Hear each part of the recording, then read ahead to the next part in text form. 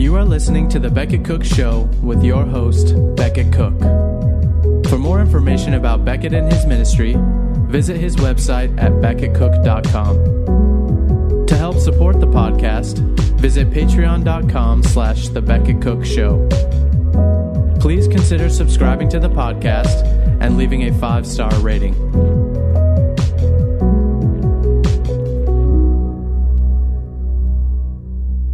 Hey guys, welcome to the Beckett Cook Show. Today I have a very special guest. A lot of you will probably be familiar with him. If not, you're going to want to watch this episode. He is the author of a couple of books. One is Out of a Far Country that he co-authored with his mother.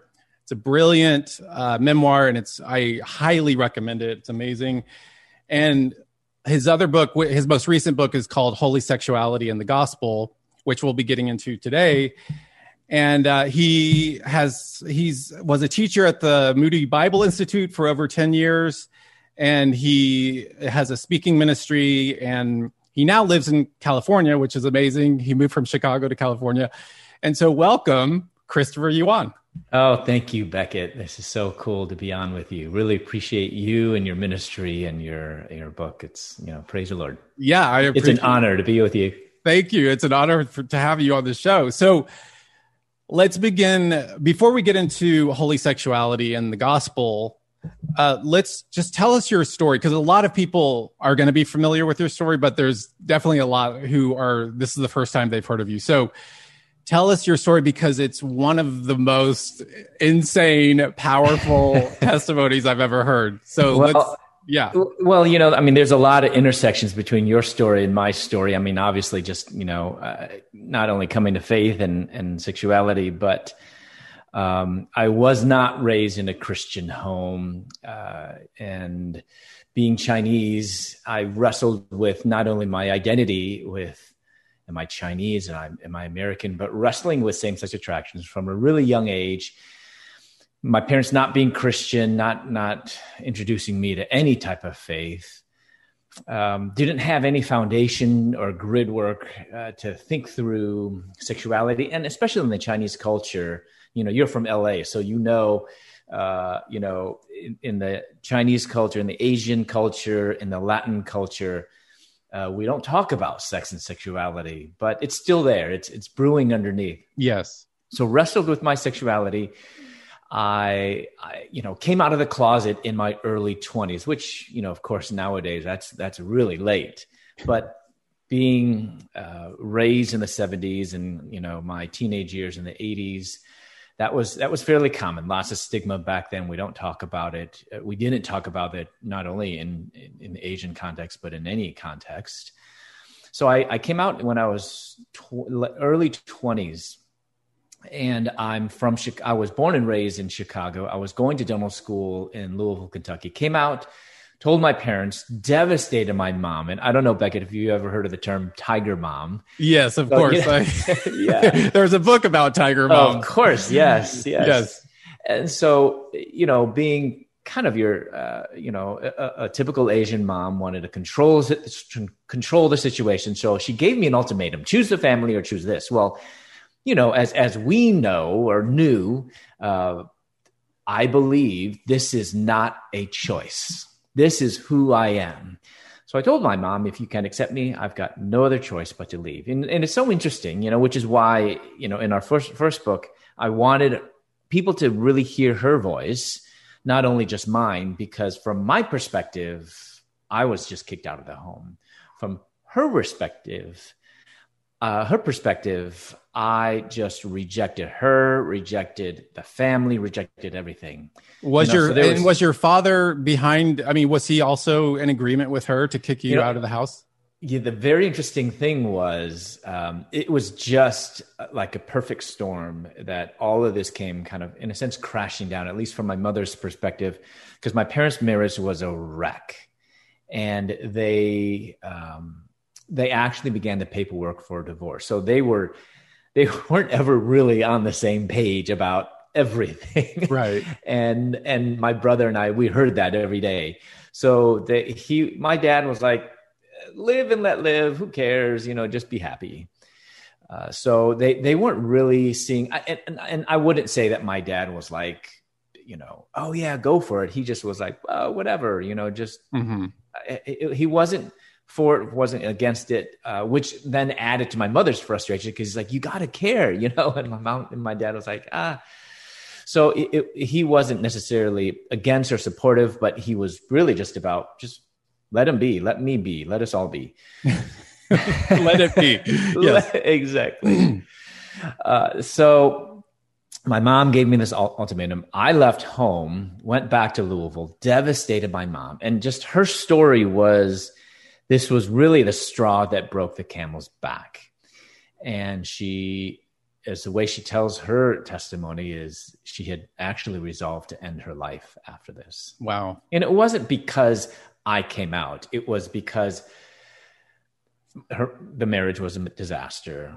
Her kids were rebelling in a sense. My brother was also doing his own thing. So it was, as a Chinese mother, she was a failure. That's how, when an Asian mother, their whole world is their family. And when all of that came crashing down, it was kind of like her last ray of hope. That was just, well, then there's no more reason to live. God in his providence, she went to see this minister. Remember, she's not a Christian, so that's why it's so ironic. She went to see this minister who gave a little pamphlet on homosexuality, bought a one-way Amtrak ticket to Louisville, Kentucky, where I had already left. And she was going to say goodbye to me for the last time before ending it all. On this train, she began reading this pamphlet, which shared with her the gospel that she had never heard before. No one ever. She knew Christians, and she did not. She despised Christians, actually. She never had she heard the gospel. And how did she find this? How did she even find this Christian minister? Yeah, so my father taught at Loyola Dental School part-time. And he was, he had his own practice, but one day a week he would go and teach. And this Loyola is a Jesuit school, and so my dad they were close friends with a chaplain there. So she went to see this chaplain. I mean, she's just like, I don't know of any religious person, but this guy, at least she knew other people that were Christian, but just they were not walking. They did not give a good testimony to the name of Christ. Mm-hmm. So she thought, well, I'm going to talk with him. And she doesn't remember anything he said, but he gave her this little booklet. And it shared with her the gospel, that she's a sinner and yet God still loves her. And so my mother became a Christian, and she had very much a radical transformation on that day in the middle of May in 1996. 1992. She became a Christian within a few months. My father did as well, but I was like, whatever, you guys, good for you, not for me. Well, I was in dental school and just living in the world and doing what all my friends were doing, which was have fun, party. And I was going out to the clubs, going out to the bars, and unfortunately, I started experimenting with drugs. And it's, I always need to clarify with my testimony, and I don't know if you need to do the same, but I don't want to paint this picture that my story reflects everyone else's story. Not all gay men do drugs. Not all gay men are promiscuous. Certainly some are, some are not, but that is part of my story. But I also began selling drugs while in dental school too. And it was, I sold to friends, classmates, even a professor. Cause I, in my mind, I thought I could have it all. I could have, being a graduate student by day and a promiscuous drug dealer by night. But 3 months before I was received my doctorate, the administration of the school expelled me. So I moved from Louisville. Obviously you were devastated by that, right? I mean, well, yeah. And I thought that I was going to, you feel invincible at that age, but also, the drugs don't help. When I saw, you remember Charlie Sheen when he was on the news, and I was like, oh my goodness, how, I'm like, I understand where he's coming from, because you think you're Superman, like no one, win, you're always going to win. And so it was, you fool yourself into thinking that you can do whatever you want and there's not going to be any consequences. So moved to Atlanta, and I kept doing what I knew how to do best, which was have fun, live it up. You live once. So I kept partying. And of course, compared to Louisville, Atlanta was a big city. And I kept selling drugs. I actually became a supplier. And this whole time, my parents had no clue that I was even doing drugs, but they knew that I needed Christ. But what did your parents think about you being, what did they think about you getting kicked out of dental school? Oh, well, they were devastated. Devastated, yes, because that was how everything was going to fit into the plan. I was going to graduate from the dental school, and then I was going to go home and be a part of my dad's practice. Right.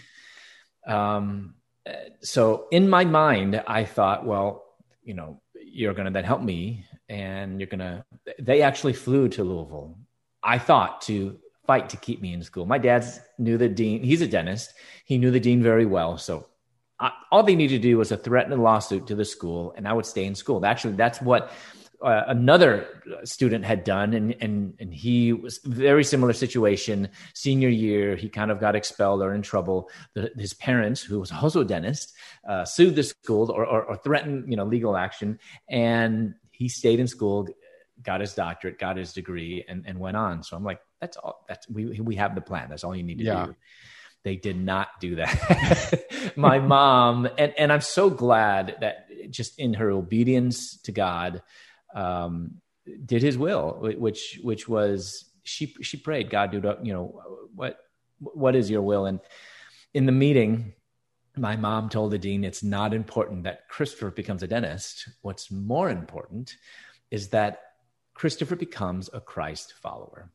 Right. And your mom, you talk about this, your mom prayed that prayer, which is scary, which is like, God, do whatever it takes to save my son. And whatever it takes. And yeah, it's a scary prayer. That's a scary prayer. So many times mothers are like, I'm not there yet. Yeah. But my mom was just desperate. It was just so hopeless. She just gave up. And even people like, oh, you have so much faith. And my mom will even say, I had no faith. It was in her desperation. She said, I can't do anything. I can't change my son. I can't fix him. God, you have to. And the worst thing is when we get in God's way, right? God's going to act. God's going to use consequences and circumstances. But what do? We take those circumstances away and we soften things up for our loved ones. It's really just oftentimes viewed as enabling. So my mom and dad, they actually went to Louisville kind of thinking, okay, yeah, maybe we will just say, fight and try to help keep my son in school. But, and your mom, by the way, she was very into her prayer closet. Yeah. This is like my sister-in-law in my family. Like your mother, I think, as you said in your book, I think she fasted every Monday for you for years and years. Mm-hmm. Yeah. Oh, go ahead. My siblings some of my siblings did that as well. Wow. Praise the Lord. Just something about people covering us in prayer when we have no interest in the Lord. Yeah. So and my mom thought that was going to be rock bottom, getting expelled from dental school. I mean, how much worse can that get? Well, it can. Went to Atlanta, started selling drugs. They even came to visit me in Atlanta. And they wanted to share Christ with me. And after the second day, I kicked them out. They weren't preaching at me. Like that's the narrative that we hear today, that Christian parents who believe the teachings of the Bible, who hold to the gospel, cannot love their gay children. They have to actually get rid of all that ancient, antiquated teaching to love their gay children. I had the exact opposite experience. My mom and dad were not Christian. They rejected me. It wasn't until they became followers of Christ that they knew that they could do nothing other than to love their gay son. Yeah. And your mother even wrote you cards and was like, I love you forever. I love, forever. Exactly. Yeah. So I kicked them out. My dad gave me his Bible and I threw it in the trash can. I'm like, I want nothing to do with that. So that was, my mom and dad knew I was just hopeless. And they enlisted over 100 prayer warriors from the church, from the Bible study fellowship group. My mom fasted every Monday for 7 years, once fasted 39 days on my behalf. Because like I said, she was desperate. And she just prayed that God would do whatever it takes to bring this prodigal son home. So, and more importantly, actually to him, not necessarily just home in the sense of, family home, them, Right. but home to the Lord, our true home. And well, that prayer came with a bang on my door, opened on my doorstep. On my doorstep were 12 federal drug enforcement agents, Atlanta police, and 2 big German Shepherd dogs. Confiscated my money, drugs. I was charged with the equivalent of 9.1 tons of marijuana. And so I was facing 10 years to life. A couple days after that, I was walking around the cell block, passed by this garbage can, and I'm like, this is my life.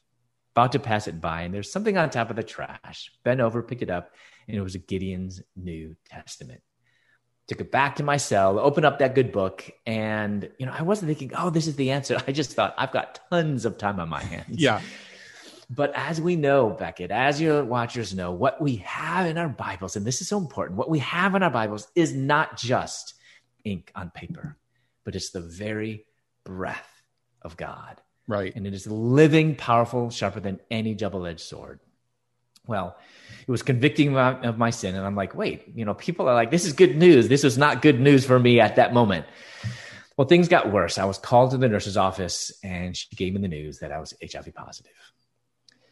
So a couple of days after that, I was laying in my bed, I was thinking, I've destroyed my life. I was sentenced to 6 years.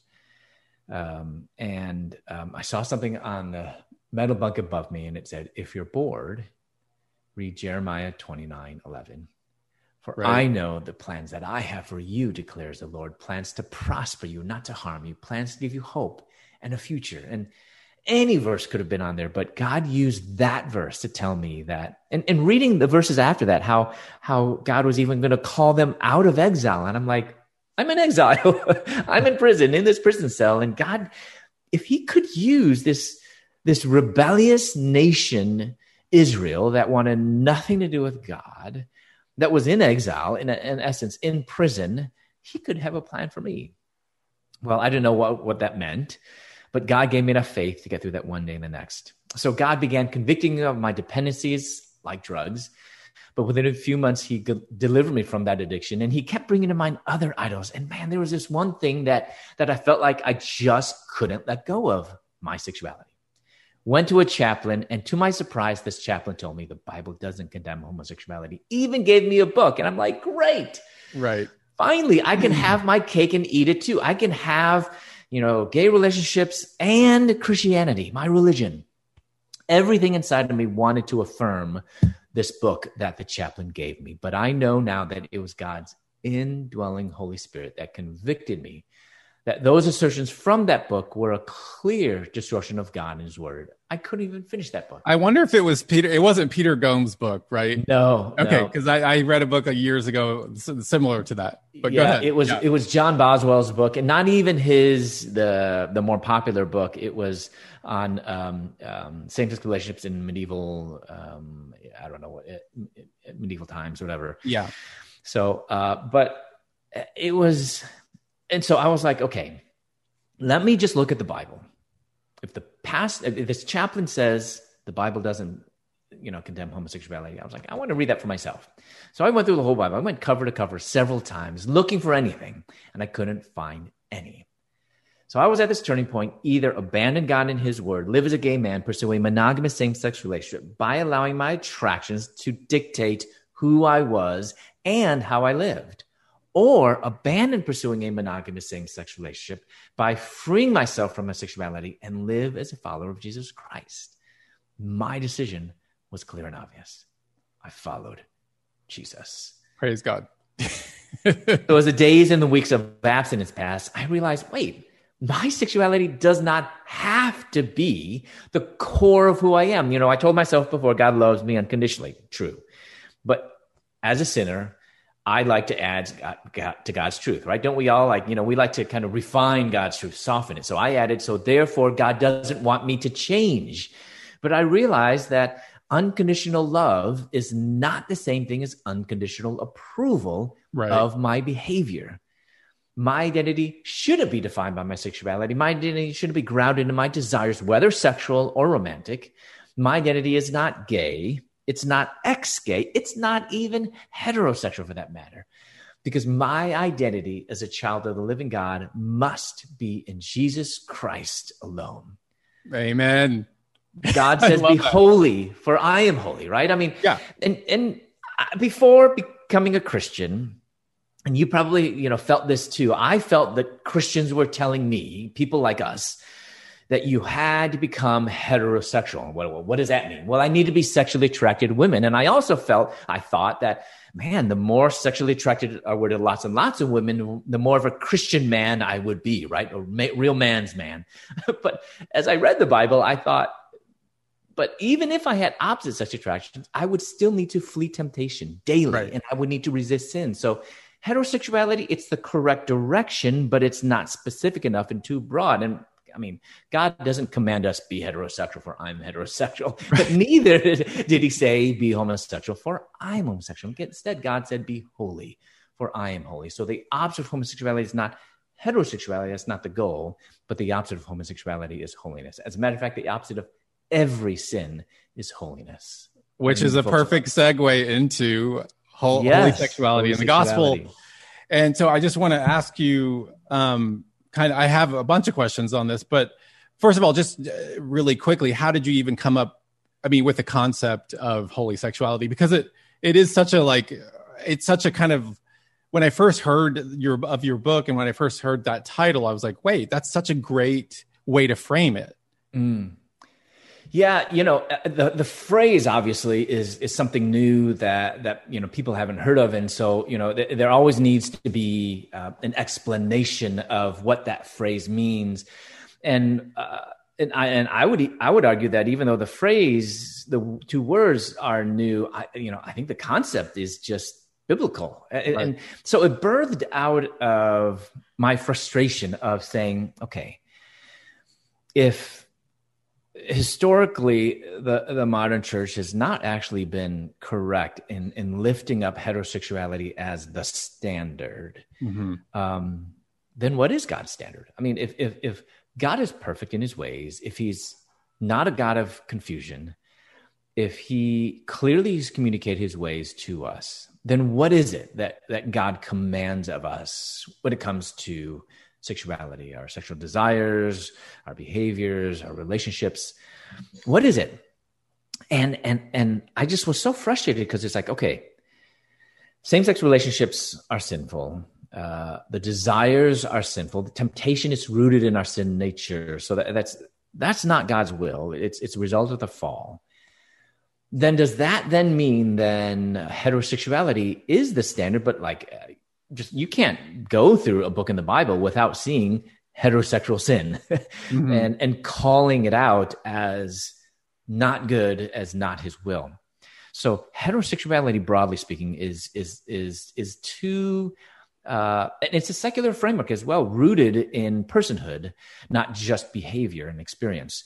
So I thought, man, there has to be a better concept, a better way to communicate his will. So I was like, okay, let's just read the Bible. And a lot of this concept came from when I was in prison.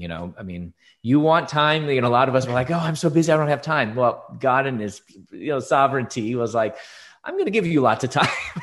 Yeah. Put you in prison and even isolate me from who I saw as my family. As you know, we called our gay friends, family. Yeah. And so I needed to be disconnected from that, not just from the world, but from all my friends, from my family, to then allow the Holy Spirit to renew my mind. And it was in prison that I realized heterosexuality, that cannot be the standard.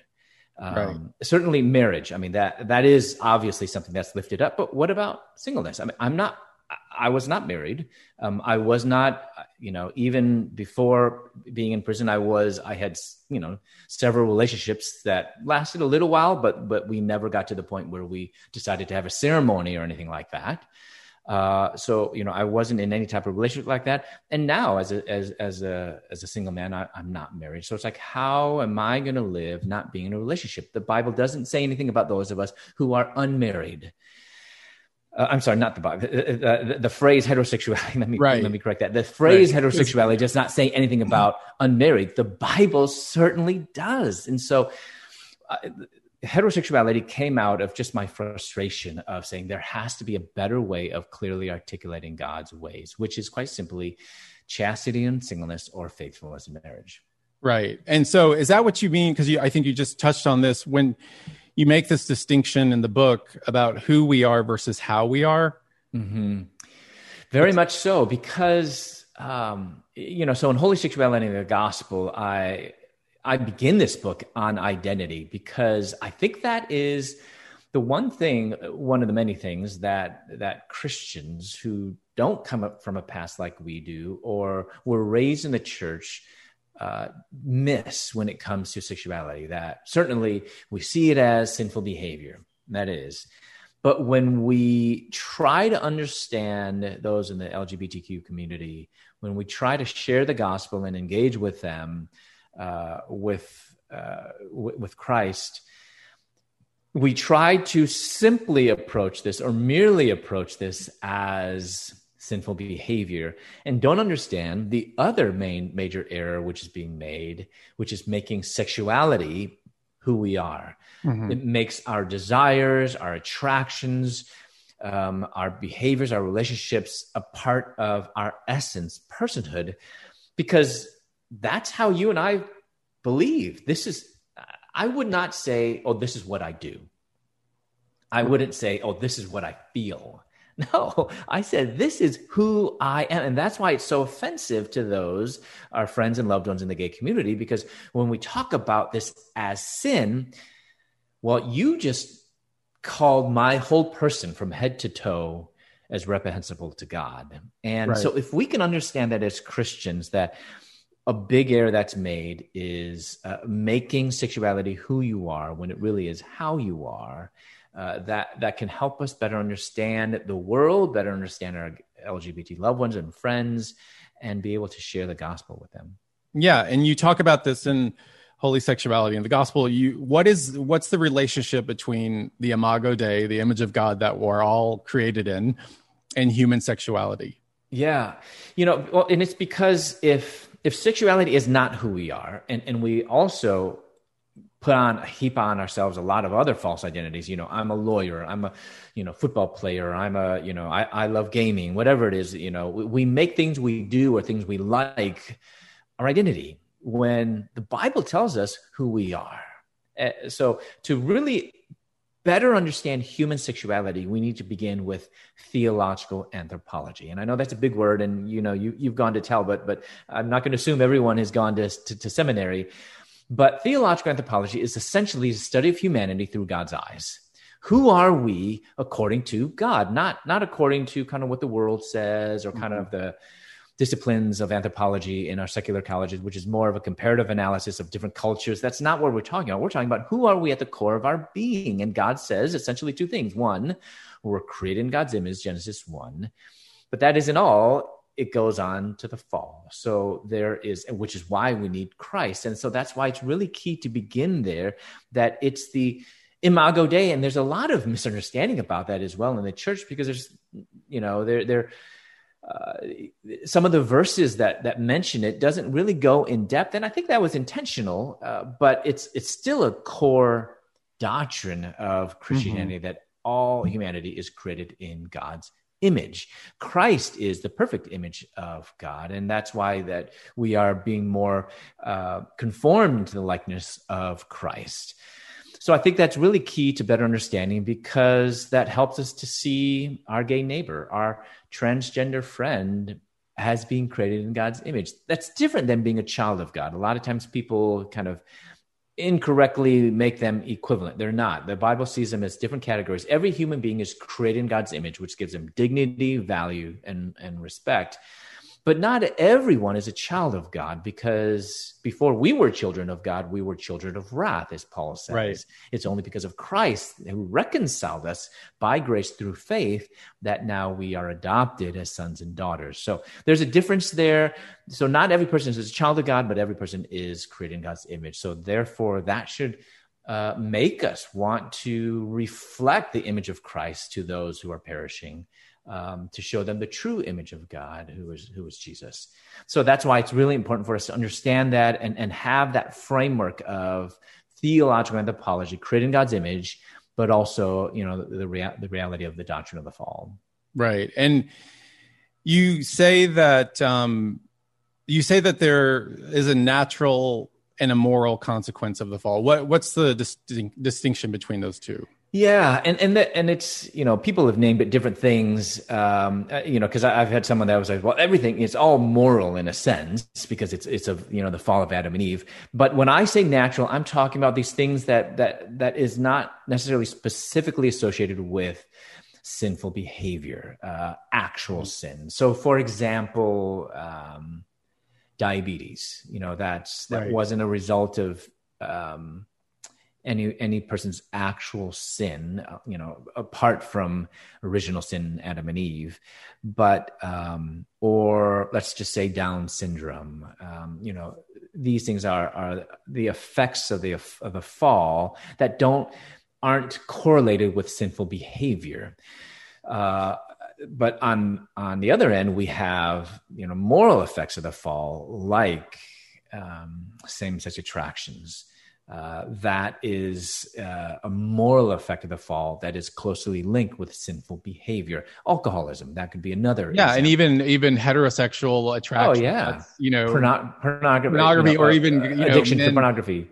Yeah, and men or women who desire partners other than their spouse or whatever. Yes, yep. Mm-hmm. Yeah, it's all those are all results of the fall. And so, what do you say to? Well, a couple things. What do you say to the idea that?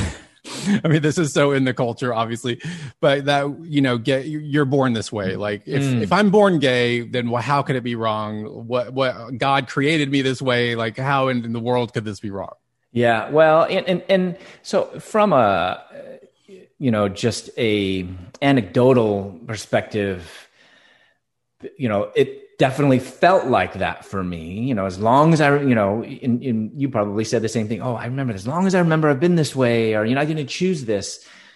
But then when we look at the actual science, you'll realize that the verdict is still out. Right. Nothing's conclusive. Even the latest study done in 2019, and I did a video for the Colson Center for Christian Worldview called "Is Being Gay Genetic?" And I go over the latest study in 2019, and even there, they were just able to find 5 genetic markers, not genes, but markers that together maybe could account for 1% of the development of same-sex attractions.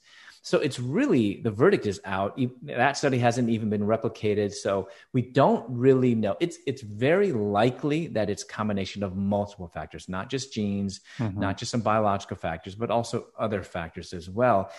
But theologically, and this is where I think sometimes as Christians will answer that question with, critiquing all the science out there, but we don't do theological reflection, which is the most important thing for us to do. Beginning with theological anthropology, we're created in God's image. We're also living, all of us, because of the consequences of the fall. And that was not a choice. So people say, well, I didn't choose this. Well, as a Christian, we should know that I didn't choose to have a sin nature. That was not my choice. We're all born with a nature to sin. And then later we just simply choose to sin. Right. So the argument that, I've been this way for as long as I remember fits right into an understanding of humanity as Christians. Well, I didn't choose this. That also fits in as well. Yeah. And I always say this, I mean, it doesn't matter if you're born gay, if it's genetic, if it's hormonal in utero and uterine, I don't know which is the correct term, but if it's hormonal or if it's environmental or a combo platter, it's a moot point because we're all born in sin. We're all conceived. Right. In sin. Yeah. And we're all born with innate impulses, and we don't necessarily we're not necessarily supposed to act on those innate sinful impulses. That's right. And I tell people, that as much as people like to say the Bible is irrelevant, it is not, because that's a huge question for people. But Jesus actually provides us the answer, and it comes in John chapter 3, where it says, "You must be born again." So it doesn't matter whether you think you're born an alcoholic. You need to be born again. It doesn't matter if you think you're born an adulteress. You must be born again. Yeah, so I think that's really the key thing that applies for every human being. And that takes a lot of pressure off of parents whose children are gay, because a lot of parents think it's their fault. And it's like, no, actually, this is the fault of the fall. Like, it's not your fault. So I think, I mean, do you agree with that statement or? Oh, 100%. And, that's a big part of, oftentimes I've been adding that in my talks from the stage, and I'll take a pause and I'll address the concept of developmental theory and how that is actually just an incorrect diagnosis, that we've diagnosed this as a psychological disorder, not as what the Bible diagnoses this, which is our sin nature. There's only one root cause. People like to say the root causes are absentee father, dominant mother, abuse in one's childhood. But Scripture calls the root cause of our sinful behavior not on faulty parenting, but on original sin and our sin nature, which then points to the correct treatment, which is Jesus Christ. So right. I tell parents, although you're beating yourself up and thinking that you're to blame, it's just not your fault. And so many times after I say that, it's just really a lot of parents are moved and they weep because they've been blaming themselves. Their spouses are blaming each other. Church members are blaming them. Church leaders are doing that. Counselors are blaming them. So it's books are blaming them. Radio hosts are blaming them. And so it's really unfortunate that sometimes I feel like we're busier chasing after Freud than Christ, because that's really what that is grounded in, and totally that it's a Freudian framework that your past, your present woes and struggles is bound up and blamed in our past. Yeah, I like that. And you talk about temptation regarding same-sex attraction. Is same-sex temptation a sin? Yeah. And it's great that you framed it like that, because the question that we often hear is, well, is same-sex attraction sin? And there's a lot of debate in the world that we live in among Christians, people who speak on sexuality. There's this debate. Well, it is a sin. No, it's not a sin. And I've heard both sides. And I believe so much can be actually resolved. Well, of course, maybe not. There won't be complete resolution, but a lot can be resolved if we would, number one, define our terms, or just agree on using the same terms. And the reason why I think there's so much confusion is because attraction is a very nebulous word that is hard to define. And then it makes it more difficult when people just kind of throw in love. I think we need to be very careful with, because I think love is one of the most misused, abused, and misunderstood words in our culture today. But attraction is not a word that's found in the Bible, but temptation and desire is. So when we're talking about is it sinful or not, I'd much rather, since sin is a biblical category, I'd much rather than continue to use biblical categories like temptation and desire. Well, same-sex temptation. Well, let's start with desire. There's this misunderstanding that our desires turn into lust, but doing a lexical, study of these terms in Hebrew and Greek, you'll find that actually the word translated for desire in Hebrew is the same word that's translated as covet in the Ten Commandments. It's the same Hebrew word. Same thing for desire. The word for desire, epithumia in Greek, is the same word that we translate as lust. It's just context. So it's not then, at least using the biblical categories, it's not then that desire turns into lust. It's just that wrongly ordered, incorrect desire is lust. It is sin. Right. So same-sex attractions, whether sexual or romantic, are sinful. Platonic ones are not. Those are good desires, that I would have for my brother in the Lord. Those are good. But temptation, and this is where it gets, some debate about how you understand James 1 and stuff.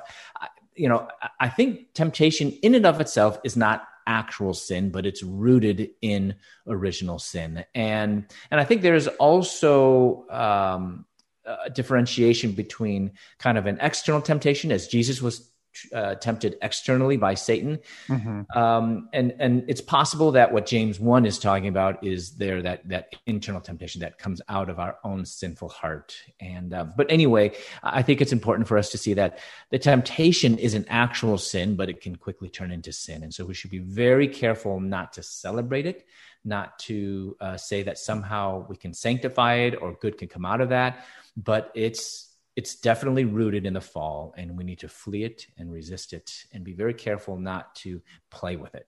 Well, that's an interesting thing. It's a good segue, because my next question is, there is a whole kind of community of quote unquote ex-gays who are following Christ, who are celibate, but they still want to engage in romantic relationships with the same sex, but not erotic ones. Now, right. So what are your thoughts on that?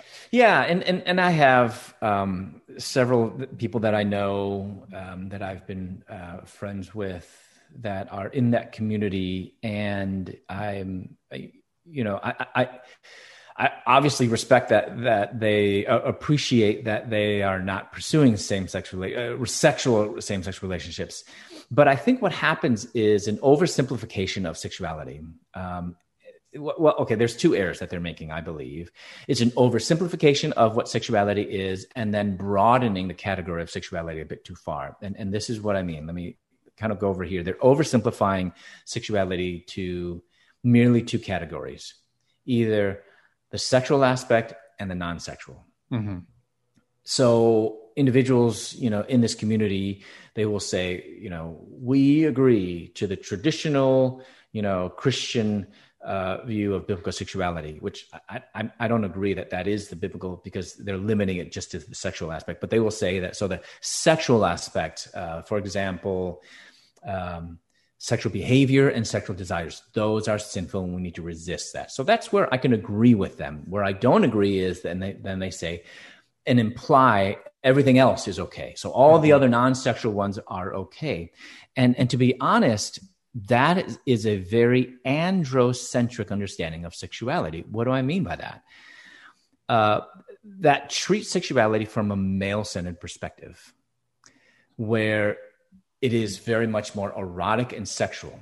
As we know, lesbians, their relationships are often, either devoid of the erotic and the sexual and the physical, or it's not important. I mean, I know, I've known many lesbians where like, oh yeah, we have sex, but I could totally do without that. I don't know very many gay men that would actually say with that. Of course, there are some, but so to have that framework really does not understand the broader aspect of sexuality and try to oversimplify. So that's why in Holy Sexuality in the Gospel, I talked about actually three categories, not just the sexual aspect of same-sex sexual attractions and same-sex sexual behavior and desires, but actually the romantic aspect. And then the other one is platonic. And I know people then are going to argue, well, what's the difference between, there's such a gray line, it blurs the line. Yes, it can seem like a blurred line. But as we get older, I'm 50. So as I get older, I've learned. When I was 20, I could not, it was so hard for me to distinguish between a friend and like a lover. Mm-hmm. Yeah. And I'm not talking about the sexual. I'm just talking about someone who I was really romantically attracted to. I felt like, I blurred those lines all the time, which is why I had so much trouble with, relationships before I was open about my sexuality. And, but I think we know now. And I gave like 2 chapters of examples in Holy Sexuality in the Gospel, like your heart skips a beat, like you're at work and all you can think about while you're working is, I wonder if he's thinking about me right now. I'm not going to say that about my best friend. I'm not going to say that about my mom or dad.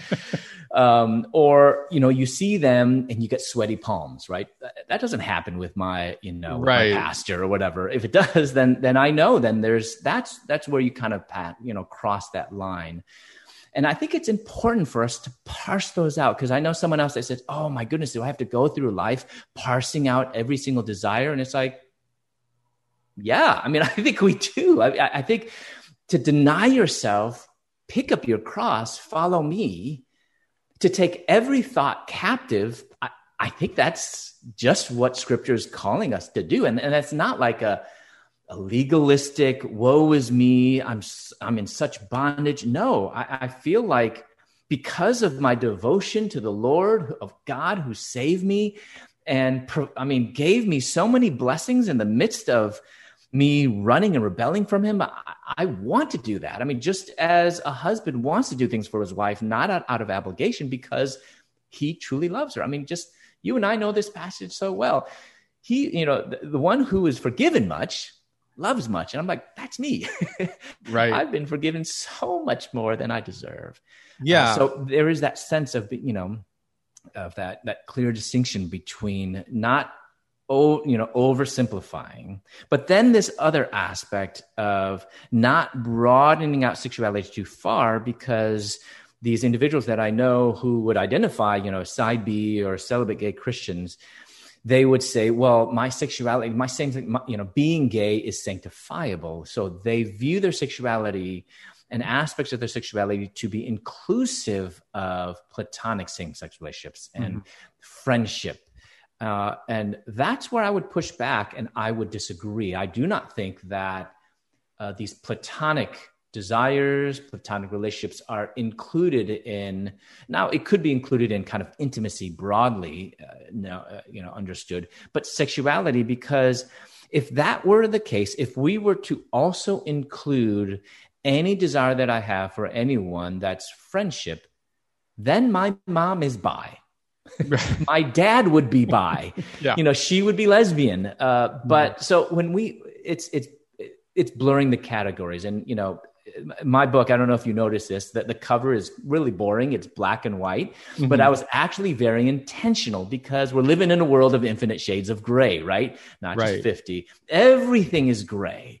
So I wanted to really communicate in the book and by the cover that God's truth, his understanding of biblical sexuality, not his understanding, his communicating to us of biblical sexuality is not gray, but black and white. And too often we have the tendency to blur the lines. And I think we need to be just really careful with that. Yeah, I totally agree with you. It's so black and white. And that's why I think it's really unhelpful for those who are following ex-gays or whatever you want to call that, who are following Christ and who are celibate, to still call themselves gay Christians. That's why I never call myself a gay Christian, because I think, why would I speak about my old man, my old self that was crucified with Christ, and use that as an adjective to describe me now? Like that doesn't make sense to me. That's right. Yeah. Yeah. And so, what does, how does, this is in your book too, how does the idea of sexual orientation fit in the Bible? Because that's one of the big arguments, the Matthew Vines of the world, who would say, like, in antiquity, the biblical authors wouldn't have understood sexual orientation like we do today. You talk about this in your book. So kind of tell us about that. Yeah. Because, Matthew Vines and others will say, and even those, who are gay celibate Christians say, well, the Bible doesn't really address the modern concept of sexual orientation. So Paul and Moses, when they were writing, they were just kind of writing, and of course they wouldn't say this, but it's implied. They were just ignorant. They don't understand. They're not enlightened as we are about sexuality. I would disagree with that, but let's just say, for argument's sake, they didn't know that. When people make those type of statements, it really belies a low view of Scripture. It really shows they put on their sleeve their theology, that they don't hold to the doctrine of inspiration. Yes, biblical writers might not have understood what we understand today, but as we know, the Word of God is not just written by a bunch of human authors. It's human authors who've been moved by the Holy Spirit to record his truth. So it's one thing to say the biblical writers didn't understand, but it's another thing to say that God didn't understand that. So I thought, well, the word sexual orientation might not be present, just like holy sexuality. That word is not present. And also, we hear a lot today, it's becoming this kind of more popular. I just got another email from a mother who asked me this question. Well, what do you think about this argument that, the word homosexual and the concept homosexual was inserted into the English Bible in the 1950s? In 1946, yeah. Oh my goodness. And I did a whole episode on that. Okay, yes, good.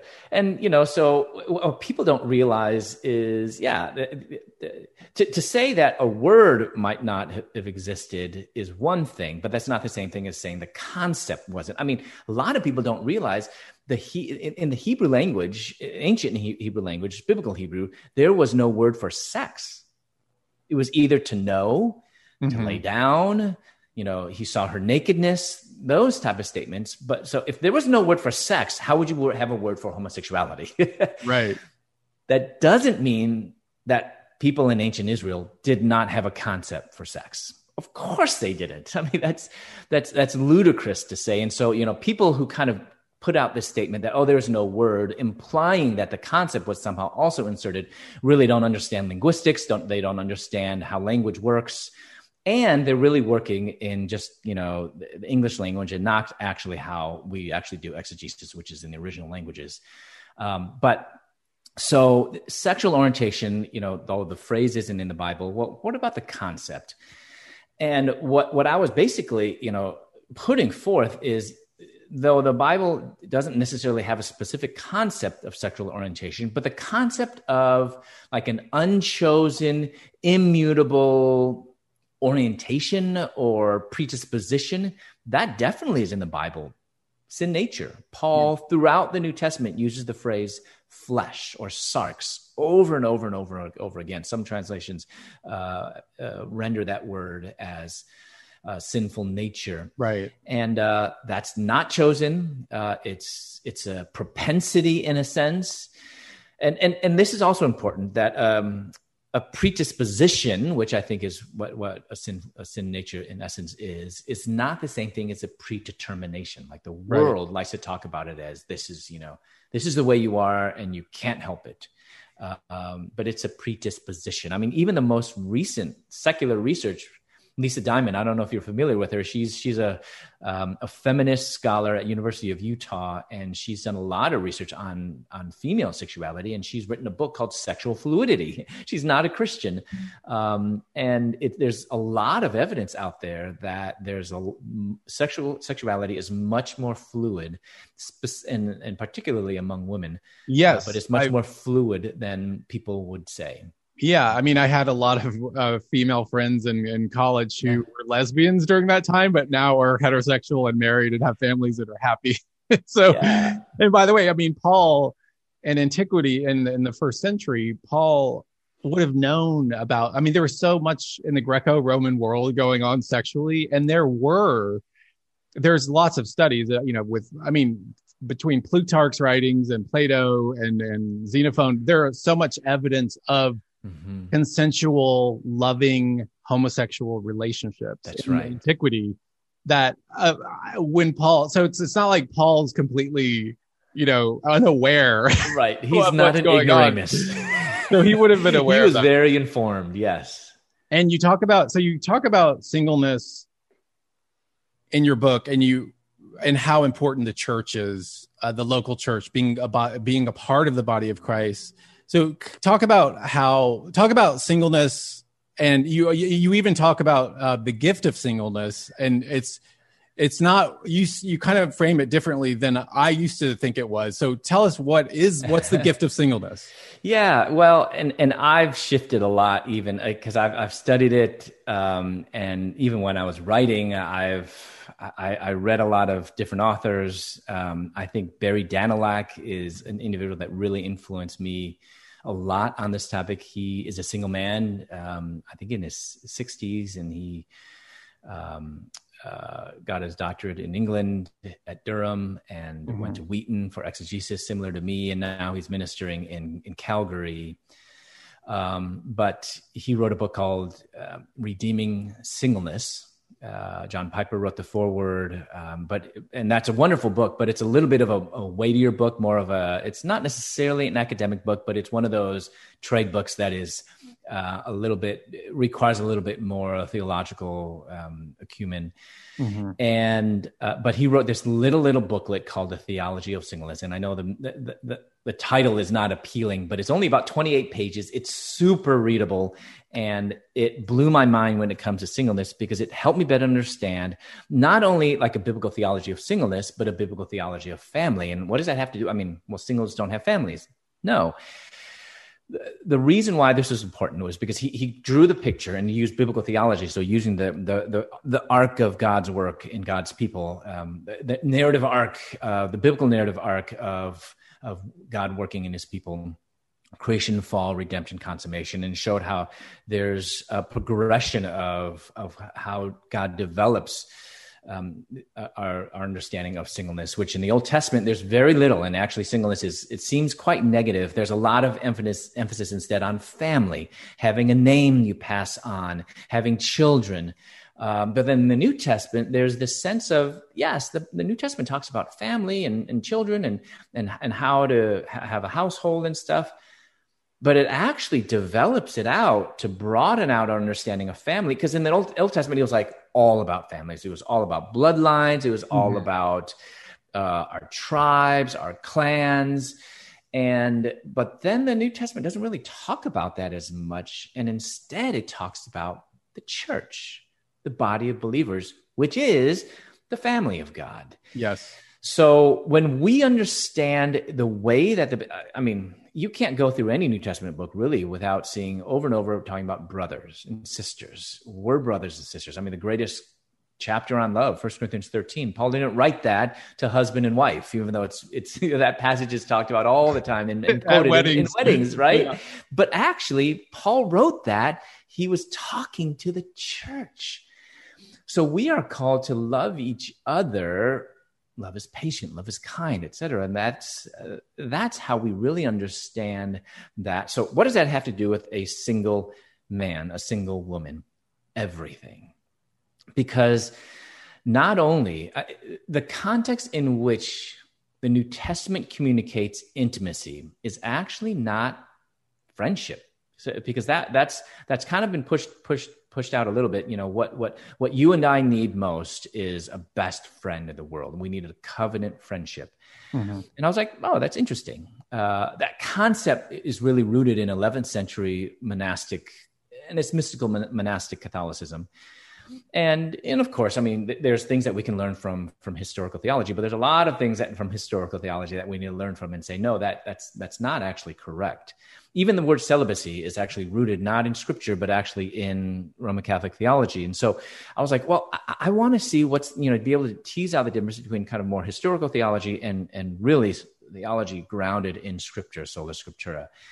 And so I kind of did this, just a look at friendship in the Old Testament and the New Testament. And surprisingly, even though the Bible does mention it a few times, it's almost silent. It doesn't really say much. Of course, Abraham was a friend of God. Of course, we are now a friend. You know, Jesus calls us friend. That's amazing. But other than that, it's not a lot. Even the quintessential example of male friendship is who? Jonathan and David, right? Yeah. David and Jonathan. But what I found so interesting is never in the whole Bible are David and Jonathan called friends. They call each other brothers. I'm like, well, let me do a little study on brothers. Oh my goodness. I mean, the Bible just blew up. It's all over the place. Adelphos, brothers, sisters, family. And so really I think the reason why the Bible doesn't really kind of expound on the concept of friendship is because the Bible already provided the context for relationships and intimacy. And that's family. Of course, in the Old Testament, it was family, like your physical family. But then in the New Testament, that was expanded to say God was saying, like, what I talked about in the Old Testament is actually just a reflection of what is the true meaning of family, which is the family of God. You know, the relationships that we have that are bound by physical blood, whether it's your brothers, sisters, uncles, aunts, are actually only temporary. And you might be thinking, hallelujah, praise the Lord. But actually, the only true relationships that we can carry on into eternity are those bound by the blood of Christ. So that means for singles that I actually have family. I actually can have and should have spiritual children. I mean, Paul was a father, even though he wasn't married when he wrote the New Testament. And so I have fathers. I mean, Father's Day just passed. And so I wish all Christian men, you should be fathers. I mean, so happy Father's Day. You know, if you are discipling people, then you are a father in a sense. And so I think just the key then is what singles need is we just need the local church, the body of Christ, to be the body of Christ. And I know you had a wonderful church to connect to. And that's what I believe is what I need most. I don't necessarily need a special group of people, that's outside the church that have all my same problem to kind of all come together so we can kind of commiserate. I don't need that. And I actually didn't have that in Chicago. And I think that was good. I'm not saying that some people can have benefited from that, but honestly, I found those that have been healthiest are those that are really strongly, that if there's going to be any support group, it's the church. Yes, that's why it's so important to be a part of the body of Christ, your local body of Christ. It's so crucial. Like I just tell, because there's so many younger friends of mine who are kind of millennials who were like, oh, it's just God and me, and we have this relationship. I don't need the church. I'm like, what? No, this is crucial, and it's biblical, and it's like you're commanded to be a part of this. You're the bride of Christ. I know. I tell people you can't love Christ and not love the body of Christ. It's just not possible. And so we have, a couple of just last quick questions. What are some of the do's and don'ts when it comes to sharing Christ with the gay community? Yeah, well, I mean, you already know all these really well, but I mean, little things, and it's sometimes terminology. And I know I don't want to be like, oh, I'm the PC police, but there's a sense where I want to be familiar with the terminology. Don't walk on any landmines, not like I'm walking on eggshells, but I want to, for the sake of building a relationship, building trust, so that I can have more opportunities to share the gospel with others. So, for example, I tell people, don't compare this with an addiction, pedophilia. Like, not all gay men are pedophiles. Don't compare with besiality. It's unhelpful. Oh my goodness. Yeah. Right. Don't use the words, when we can, lifestyle and choice. And I get it. I mean, I know because we're separating our identity from our behavior. I get that, but I didn't. This was all one. And so when we say lifestyle, we're minimizing someone's experience and even though it's incorrect for them to see and conflate the two, but I'm willing to, for the sake of the gospel, to forego a certain word or two. Don't feel the need that you have to debate with people all the time. And that's another one, because many times people feel like, well, they just asked me if this is sin. I've got to, tell the truth. And I think we don't always have to, especially when they're argumentative. Like, it's different if they're open. Like, then we have this open door to speak truth. So I'm not ever saying don't speak truth and don't answer that question. I'm just simply saying, when we're pushed to that corner, someone's doing this, like, pushing in your chest, we don't have to. And the reason is not because I'm trying to avoid, I'm afraid, but I'm taking the lead of Jesus. He did not answer every question. He was silent before Pilate. Sometimes he answered a question with the question. Other times he would provide an answer, just not to the question that they asked. So I always want to reframe it and bring around to the more redemptive question. For example, if someone asks, do you think this is sin? I could say, man, my friend, I know you don't even believe in God. What does it matter to you what God thinks right now? So let's first talk about the existence of God. Those conversations that can lead to talking about Christ can lead to salvation, as opposed to simply talking about morality. Morality never saves anyone. Yeah. And then what should you do? I mean, I think we just need to pray and fast. We need to, we cannot minimize that and trivialize that in any way, shape, or form. We need to be intentional. We need to go across the street, invite that gay neighbor over for dinner. And I encourage pastors, we need to actually encourage from the pulpit. And the reason why is because many Christians think that I can't invite my gay neighbor or even my gay son and his partner in my home because that would be condoning their sin. And I get it. That's a good question. But, Beckett, last time I checked, we usually have sinners over for dinner, right? I mean, it's nothing new. We're just eating with them, not sinning with them. So that's what I mean. By the way, the term lifestyle, I wanted to interject because it's so funny. I mean, I always it sounds like a Martha Stewart kind of dinnerware or something lifestyle. So I always, when I talk about my former life, I always call it, when I lived that life. I just say life. I don't say lifestyle. That's right. But, so what do you say to parents whose son wants to bring his boyfriend home this happened to me, but like, what do you say to parents who they want to bring their boyfriend home for Christmas, for example? Mm-hmm. Yeah, I would. So this is the balance of, John 1:14, Jesus was full of grace and full of truth. So how do we balance that? Because it's not easy. And I think it comes down to,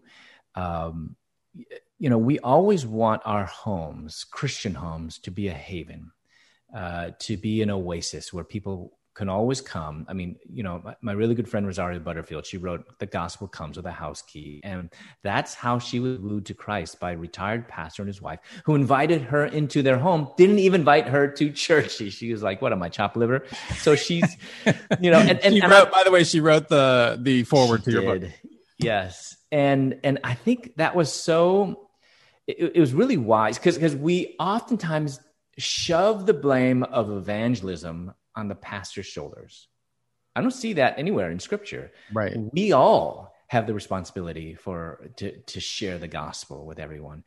So we need to have our home to be a place. And what a great place for then an opportunity. What a great opportunity for our loved one's partner to then see a home that's built on the foundation.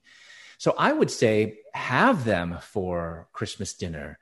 If they want to stay overnight, and this is where I would kind of the balance between grace and truth, that I would gladly allow them to stay. I just wouldn't put them in the same room. So I would put them in two separate rooms. So my son, if I had a son or daughter, put them in one room and then the partner in the other room. And that's the way that I would treat if I had a daughter walking away, who isn't walking with the Lord, and she has her live-in boyfriend come for Thanksgiving.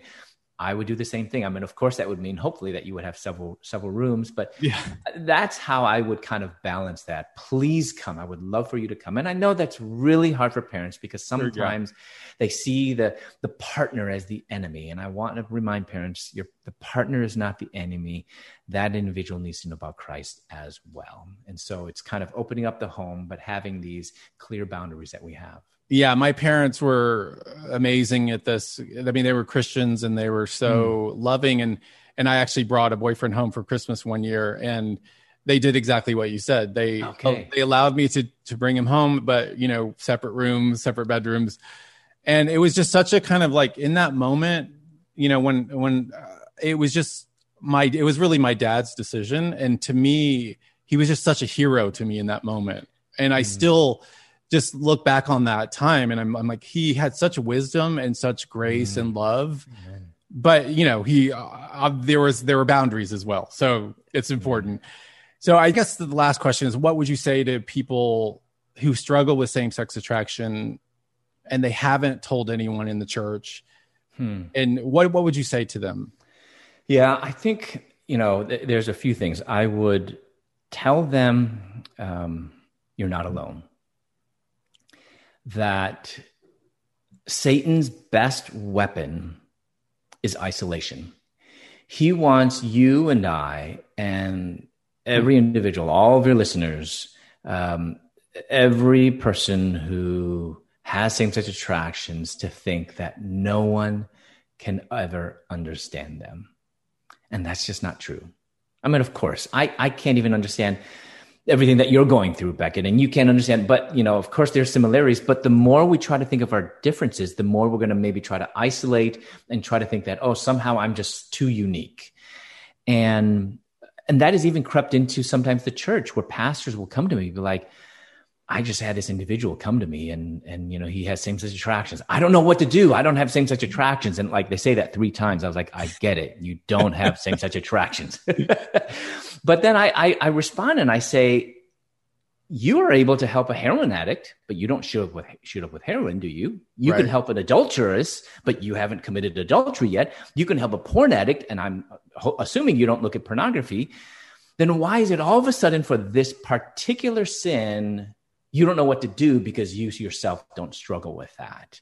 So we treat these as particular sins. And so the individual who's wrestling right now with their sexuality as a Christian, I want them to know you're not alone. And maybe another thing is, don't make this who you are. The world is what's screaming at us right now. Yes. This is who you are, right? I mean, and we're coming out of, Gay Pride Month. That's right. And all the celebration, and everyone and their mother and every single business has changed their logo. And so this is, and why is it? I get it. You get it, because it's this false understanding that this is the way people are. And so we're supposed to celebrate people. But these terms, homosexual, heterosexual, bisexual, should not actually define people. They define our experience. They define our attractions, our behaviors, our relationships, but not people. So when we're able to separate that, I think that's a huge step for the individual who has same-sex attractions to be able to then allow God to show them who they are, and to be able to redeem, that aspect of their experience that seems so such a core part of who they are, and a significant aspect of their experience, but to say, you know what, God is bigger than all of that, and that regardless of what I feel, regardless of what I think, there's something greater than that, and his name is Jesus. Amen. Well, let's leave it there. I mean, you have such wisdom, Christopher, and I think this will be very edifying and encouraging to a lot of people. And guys, if you haven't read this book, Holy Sexuality and the Gospel, please get it. And his former book before this one, Out of a Far Country, is a must read. So Christopher, thank you so much for being on the show. Oh, thanks so much for having me, Beckett. Looking forward to meeting you real face-to-face. In person, yes. So thank you guys for joining. I'll see you next week on The Beckett Cook Show. Thank you for listening to this episode of The Beckett Cook Show. Your support makes this content possible. All episodes of The Beckett Cook Show are also available on YouTube. For more information about Beckett and his ministry, visit his website at beckettcook.com.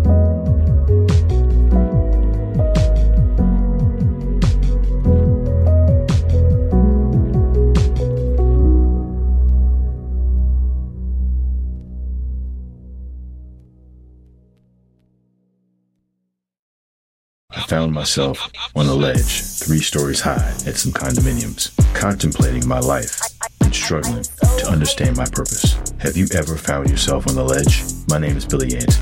I'm a caring father, mentor, and friend. In my new podcast, Billy and the Goat, I share the life-changing events that shaped who I am today to remind you that no matter how far you've fallen, God can help you get up and thrive. Listen now at lifeaudio.com.